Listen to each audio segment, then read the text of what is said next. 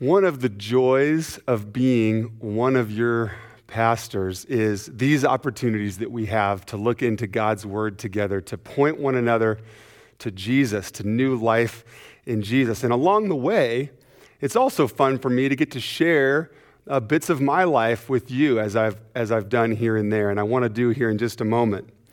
Because we often talk about the gospel. At Faith Church, we remind each other frequently of the gospel, and the gospel is the good news that God rescues sinners like you and I through the life, death, and resurrection of Jesus. And I am so thankful that no matter how long I've been a Christian, as I continue to follow Jesus, His Word speaks to me and He helps me to understand more and more. And one of the ways that God has worked in my life is through my family. 5+ years ago, when our family grew via adoption, God has used that to really speak to me. When our family grew via earthly adoption, what I sometimes refer to as horizontal adoption, us adopting children into our family, that horizontal adoption, God has used that to show me and my family so much of His heart and the truth and the beautiful good news of the gospel of our vertical adoption. That followers of Jesus, you are chosen, loved, pursued, rescued, and adopted into God's family. Isn't that glorious good news? And then this week, God gave me this opportunity to reflect. In the midst of the swirling circumstances and tension in our culture right now, I had the opportunity this week to reflect on this, that my family, my earthly family, is a multiracial family.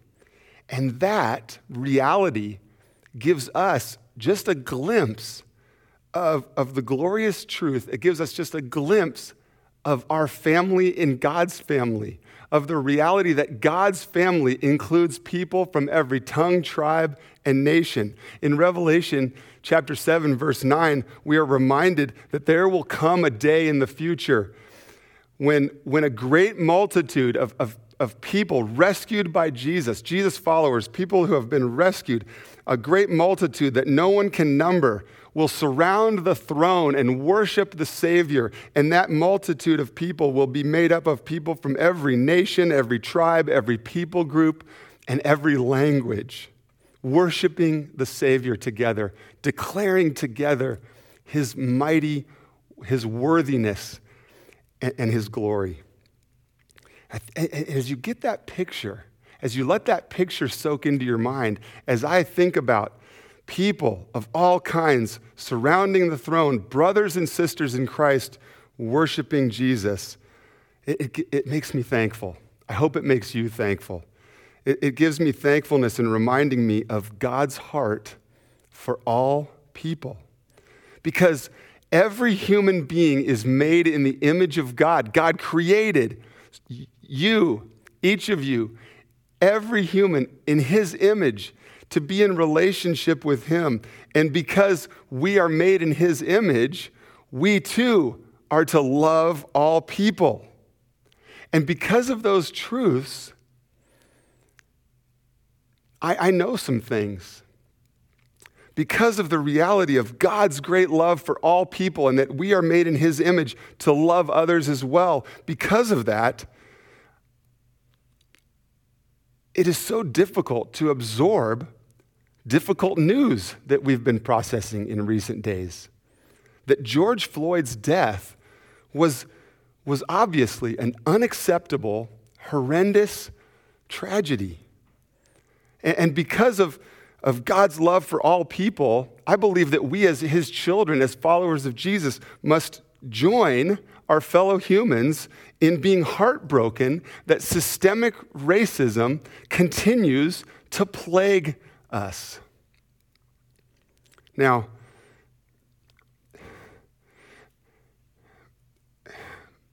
I want you to know that my comments about race this morning, just now, a little later, they're not going to be perfect. I'm not perfect. These comments are not meant to be comprehensive. I would ask that you would give me grace and that we would give each other lots of grace in these topics and in other areas. I'm not attempting to cover every complicated aspect of the swirling tensions in our culture right now. I do grieve for every way that sin impacts the world. I do grieve for the way that the sin impacts so many aspects of our lives. And I do grieve for all people that are hurting as a result of current events. But today, in this couple of minutes, I'm asking us to listen to what God might have to say to us. I'm asking us to listen and learn and grow in our awareness and understanding of the realities of racism. The gospel good news of Jesus for all people is incompatible. The good news of Jesus is inherently opposed to racism or hatred of any kind. The Bible says in 1 John 4, whoever claims to love God yet hates a brother or sister is a liar. For whoever does not love their brother and sister whom they have seen cannot love God whom they have not seen. So I'm asking, church family, that this morning that we would desire God to work in us, in me, in you. And as God would work in us, that would include us submitting ourselves willingly to His searching of our hearts, submitting ourselves to examine our own hearts and minds. I pray that God would work in us, even on this topic of racism. Lord, what is present in me that is not pleasing to you? And I pray, church family, that God, as He works in us, would also work through us as conduits of His love to all people. So let's see what God, with this all as a backdrop, with these important topics as a backdrop, let's see what God has for us as we conclude our four-part series titled Scattered. This is our fourth week in a teaching series that we called Scattered. And we've been reminding ourselves over and over, I know, you may be tired of hearing it, we've been reminding ourselves that the church is not a building. We know the church is not a building. We know the church is God's people. And if the church is God's people, then the church is open 24 hours a day, 7 days a week. Our building may have closed, but the church never closed. And if we are the church, and if we are open 24 hours a day, 7 days a week, we need to ask, what does God have for us to live into that calling? To be the church throughout the week, every day. See, because as I've been thinking and reflecting on the circumstances we find ourselves in, because of the COVID-19 crisis, because of not having use of our building right now, I find myself concerned a bit, and I don't know if this is something you've wrestled with or not. I find myself a bit concerned that not having a building or use of our building could throw us off a bit. And if we're not careful, we might feel thrown off and a bit lost without use of the building. We may feel like we've lost the 1 hour a week that we really feel is church. We've titled this series Scattered because the church has always been to be both gathered and scattered. Now, under our usual circumstances, under better circumstances, we would be gathered for worship of Jesus together. We would be gathered to enjoy Christian fellowship, and we would be scattered to take His love to the world and be proclaimers of the good news of Jesus. But in these less than ideal circumstances, we've been given an opportunity to learn and see that we can continue to gather and scatter even without use of our building. We've been given opportunity in recent days and weeks to see that we can obey Jesus, we can fulfill God's mission for the local church, even without a building. Because being part of a church family and gathering together with other Christians is a critical part of being a follower of Jesus. But having a building is not. So while we're still scattered, we are beginning to gather in smaller groups, and that's a blessing. But while we are still scattered in some ways, let's see what God's word has for us in Luke chapter 10. If you haven't already turned in your Bible, I'd love you to have your Bible on your lap or your Bible app open so that we can keep our finger in the text, so to speak, hearing from God this morning. Open your Bibles to Luke chapter 10, and in a moment we will start at verse 25. This series called Scattered has really, we shaped this series really by what some of the key things we believe we are to be about as a church family. What are key things that followers of Jesus do? What is the mission of a local church? And we even see this played out in our life groups that can be meeting right now. How do our life groups play out the purposes of a church family? There's of course, these emphases areas are found throughout Scripture, but here's just a couple scriptures that we can often go to when we think of basis for what a church is to be all about. The first is referred to as the Great Commission, where Jesus, before he ascended back into heaven, after his 3 years of earthly ministry, before he ascended back into heaven, Jesus gave what has become known as the Great Commission, when he said, "Go, therefore, and make disciples." Help you followers of Jesus, help other people begin following Jesus. "Go, therefore, and make disciples of all people groups." We're also shaped by something that has become known as the Great Commandments. Let's get into our scripture. Luke chapter 10, starting at verse 25. "And behold, a lawyer stood up to put Jesus to the test, saying, 'Teacher, what shall I do to inherit eternal life?' Jesus said to him, 'Well, what is written in the law? How do you read it?'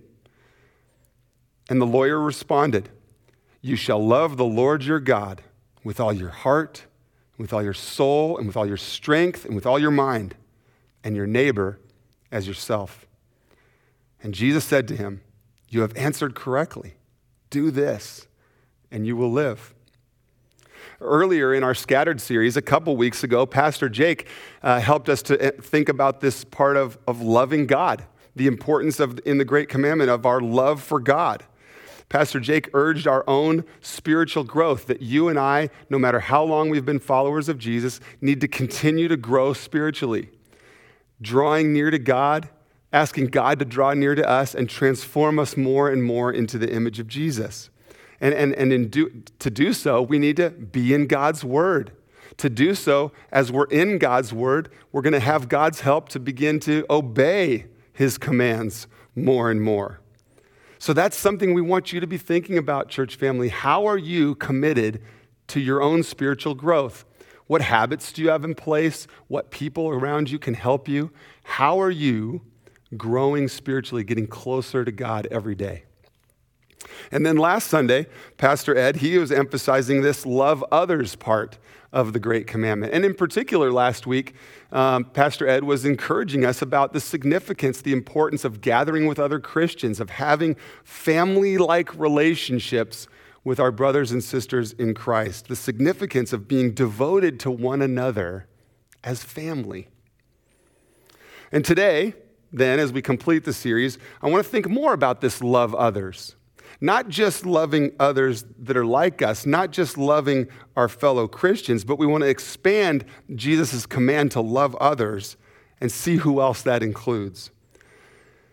Because I don't have to tell you, we don't have to look very far, we don't have to listen to what's going on around us very long to know that the world is broken. Things are ugly. Every aspect of our earthly lives are marred by the influence, the impact of sin in the world. People are hurting, and people need Jesus. So when we see this around us, which is nothing new, when we see this pain and hurt around us, we can, first of all, we say, "Come, Lord Jesus." We look forward to the return of Jesus and to Jesus setting things right, to the restoration of all things. We look forward to that. And in the meantime, though, God has instituted his purposes. God has instituted the church, our local church, part of the broader church, believers everywhere.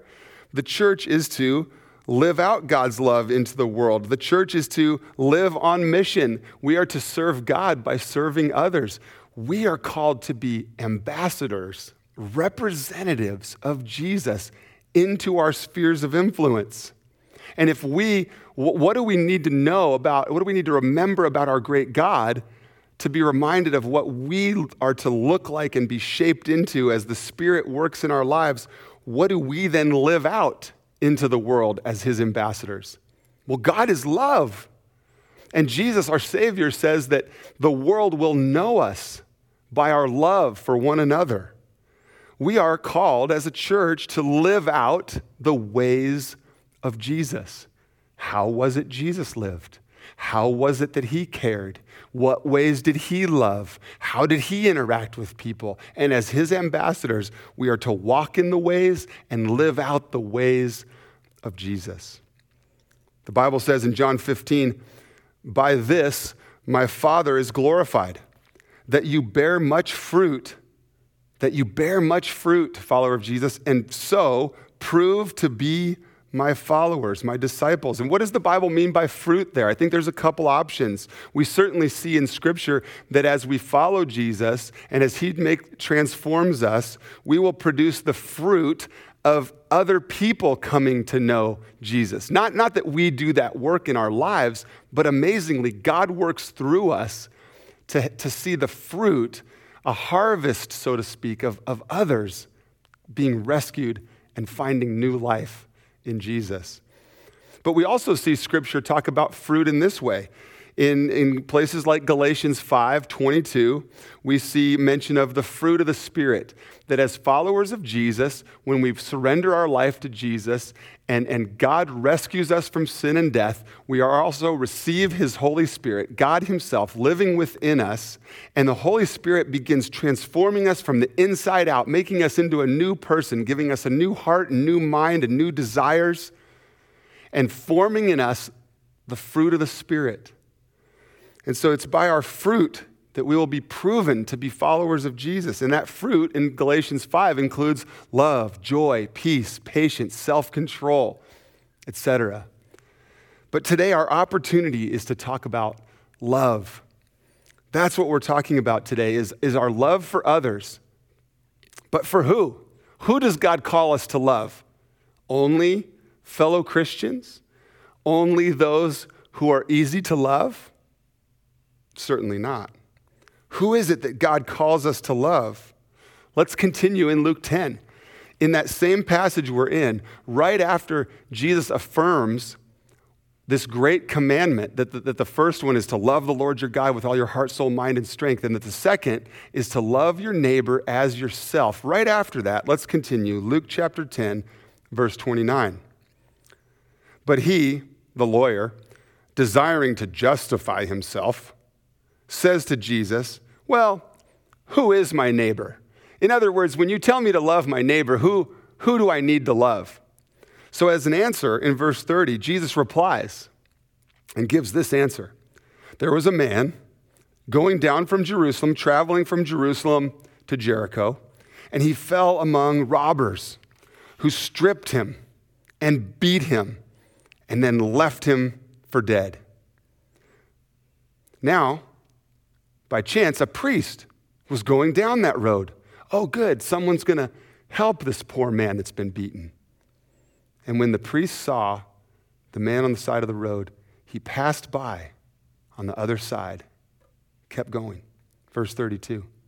So likewise, another man, a Levite, when he came to this place and saw the hurting man, passed by on the other side of the road. Then came along, verse 33, a Samaritan. But a Samaritan, as he journeyed, came to find this man on the side of the road. When he saw him, he had compassion. What's incredible about this story, what we got to remember about this story, is that it would have been culturally unacceptable for a Samaritan to help a Jew. But when he sees him, the Samaritan has compassion. Verse 34. So the Samaritan went to him and bound up his wounds, pouring on oil and wine. Then he set the man on his own animal and brought him to an inn and took care of him. And the next day he even took out money and gave it to the innkeeper, saying, "Take care of this man, and whatever more you spend, I will repay you when I come back." So Jesus then follows this story with this question: which of these three men, do you think, proved to be a neighbor to the man who fell among robbers? And the lawyer said, "The one who showed him mercy."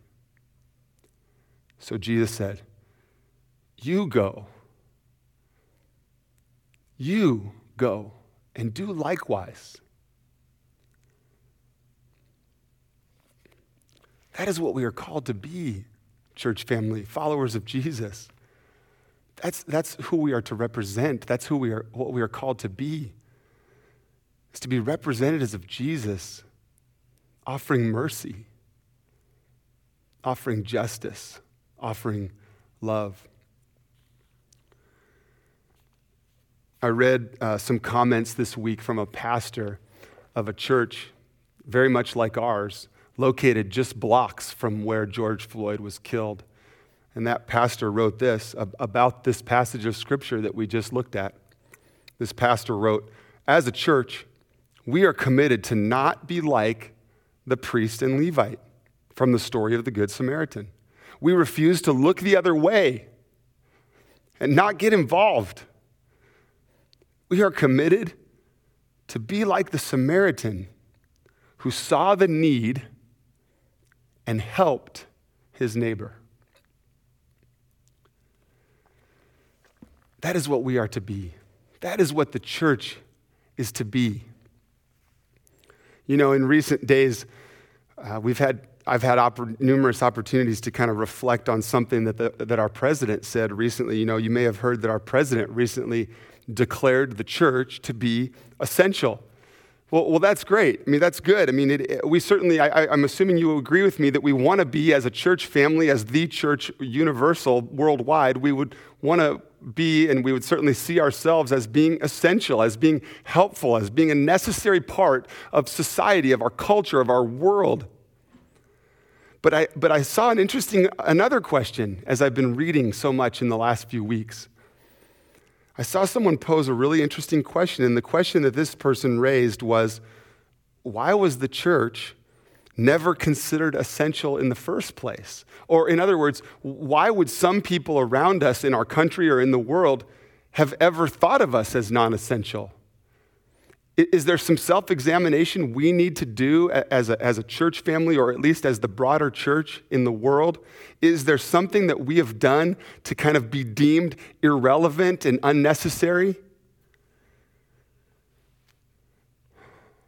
It grieves me to think about that, the way that our community or our state or our country or our world could perceive Christians and God's beautiful bride, the church. Are we being the church? Are we living out the ways of Jesus? If Jesus is our model, and if he is, through his Spirit, is transforming us into his image from the inside out, if we are living out the ways of Jesus, would that be true? Would we be sort of seen as non-essential? Are the people that make up Faith Church, are we respected, appreciated, essential in the community of Dallas? Or if in some strange way, just imagine this if you would, if in some strange way God's people, Faith Church, were to disappear, to be non-existent all of a sudden in Dallas, would it go unnoticed? Not missed? Or is God doing a work in us that leaves no doubt that God's church is essential to the flourishing of the human race? The Bible says in Micah 6:8, "He has told you, O human, what is good. And what does the Lord require of you but to love in these three ways. What does the Lord require of you but to love in these three ways? To do justice, to love kindness, and to walk humbly with your God. Jesus is what the world needs. God's love is what the world needs. And God, amazingly, wants to use you and I to be conduits of his great love to our neighbors, to our spheres of influence. God, I want to ask God together, church family, to give us his heart for all people and all issues that we are discussing. May we not just interact with a certain aspect of the tension out there. May we not just prioritize this one issue or this one tendency or this one thing that we like to do, but might God help us to love all people and to interact as Jesus' ambassadors in every way that we discuss and with every person that we come across.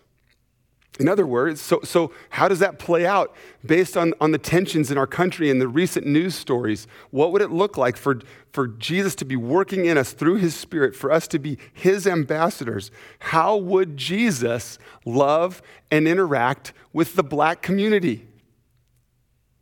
How would Jesus love and interact with our police officers, both our police officers who've gone astray and our honorable, our many, many honorable police officers?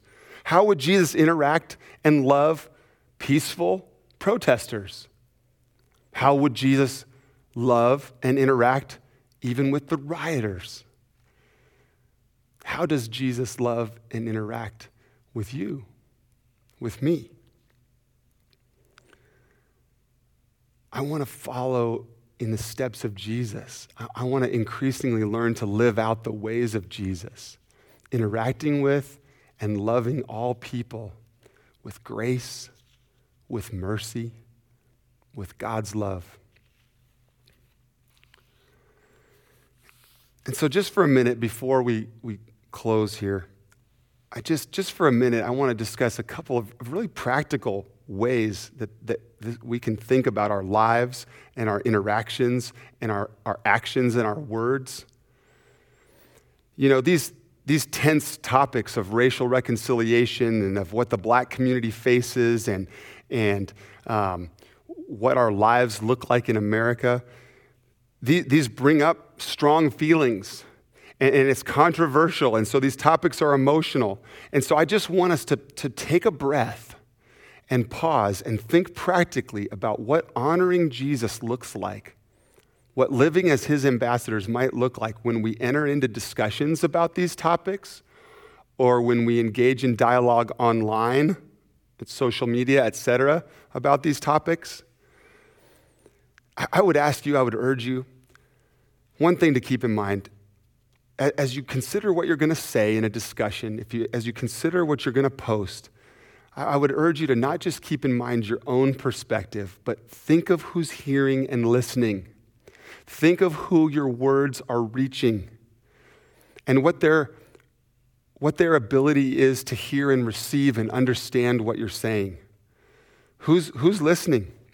And as we think about what we're going to contribute to a conversation or what we're going to post online, instead of just lamenting our own frustrations, do we have an opportunity instead to seek perspective from others, to seek to learn, and even use these channels of communication, whether in person or online, to express love, God's love through us for all people?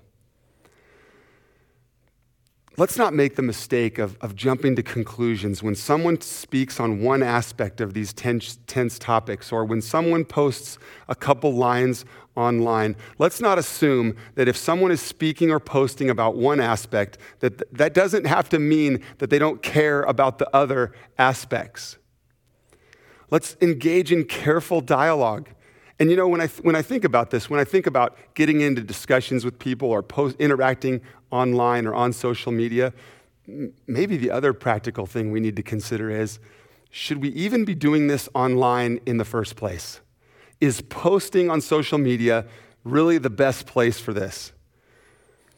Or might God want us to go to people, go directly to people and engage in a loving, thoughtful, two-way dialogue where we can see each other's body language, where we can clarify misunderstandings?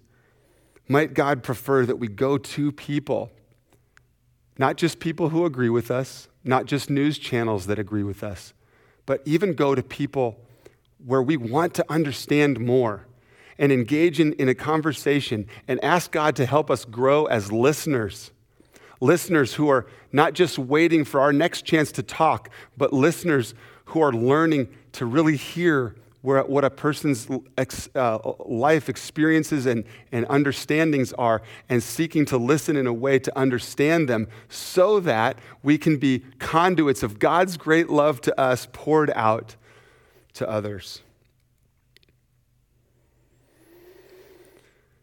Well, let's wrap up here our Scattered series. We've been asking God to help us be the church. The church is not a building. We've been asking God to help us be the church, even when we're scattered, even in our various places, even in all of our spheres of influence, probably even more so should we continue to be God's church when we're scattered. Let's know and remember that 1 hour a week on Sunday is important. It is a great and important part of following Jesus. We want to be together. Eventually, we will gather again in larger numbers to celebrate Jesus and to be together as a church family. That 1 hour on Sunday is important to our faith, and we will get back there. But what if in this season of life, something God has in mind to teach us is this opportunity that we have to follow Jesus, to love others, and to make disciples Monday through Saturday as well. The Bible says in 1 Peter chapter 2, "But you, follower of Jesus, you are a chosen race, a royal priesthood, a holy nation, a people for his own possession." Why? Why, followers of Jesus? Why, Faith Church family, are you a chosen people? Why are you rescued by Jesus and called his own? That verse continues and explains why. So that you may proclaim the excellencies of him who called you out of darkness and into his marvelous light. Church family, let's be essential. Let's be light into the darkness, not because of our own efforts and our own qualifications and our own merits, but let's be essential. Let's point to the light in Jesus. Let's be Jesus people. Let's be people of love because God is love. He loves us. He's working in us and through us. That's my prayer for us, church family. Father in heaven, we need you. Father in heaven, we need you so much. These issues, these topics are difficult and painful, and we fall short of understanding your heart for all people. We fall short of understanding how we can live out your calling us to be your children, your people, your church. So, Father, we need you desperately. Father, would you help us repent where we fall short, where we sin against you, where we rebel against your best for us? God, would you help us to repent, to turn from our sin, to turn from our old ways of living and thinking, and instead follow Jesus? Not just once way back when we first became a Christian, but God, would you help us repent daily of our old selves, of our old ways, of our sinful patterns, and instead look to Jesus for continued transformation. Father, we thank you that you forgive, that when we come to you and we confess our sin and we repent, we thank you that you forgive. We thank you that through Christ's work on the cross, you have made us right with you, Father, that you have made it possible for us to be adopted into your family, to be rescued. And God, we thank you that you continue to be at work in us for our good and for your glory. Father, would you continue to transform us from the inside out? And God, as we celebrate your goodness to us and as we desire to live as obedient children, honoring you in all that we do or say. God, may we worship you now in these next moments. Help us to worship you now in our giving, in lifting up our voices, in saying our prayers. God, would you help us to worship you, to live for you in all that we do and say. We pray this in Jesus' name. Amen. Amen.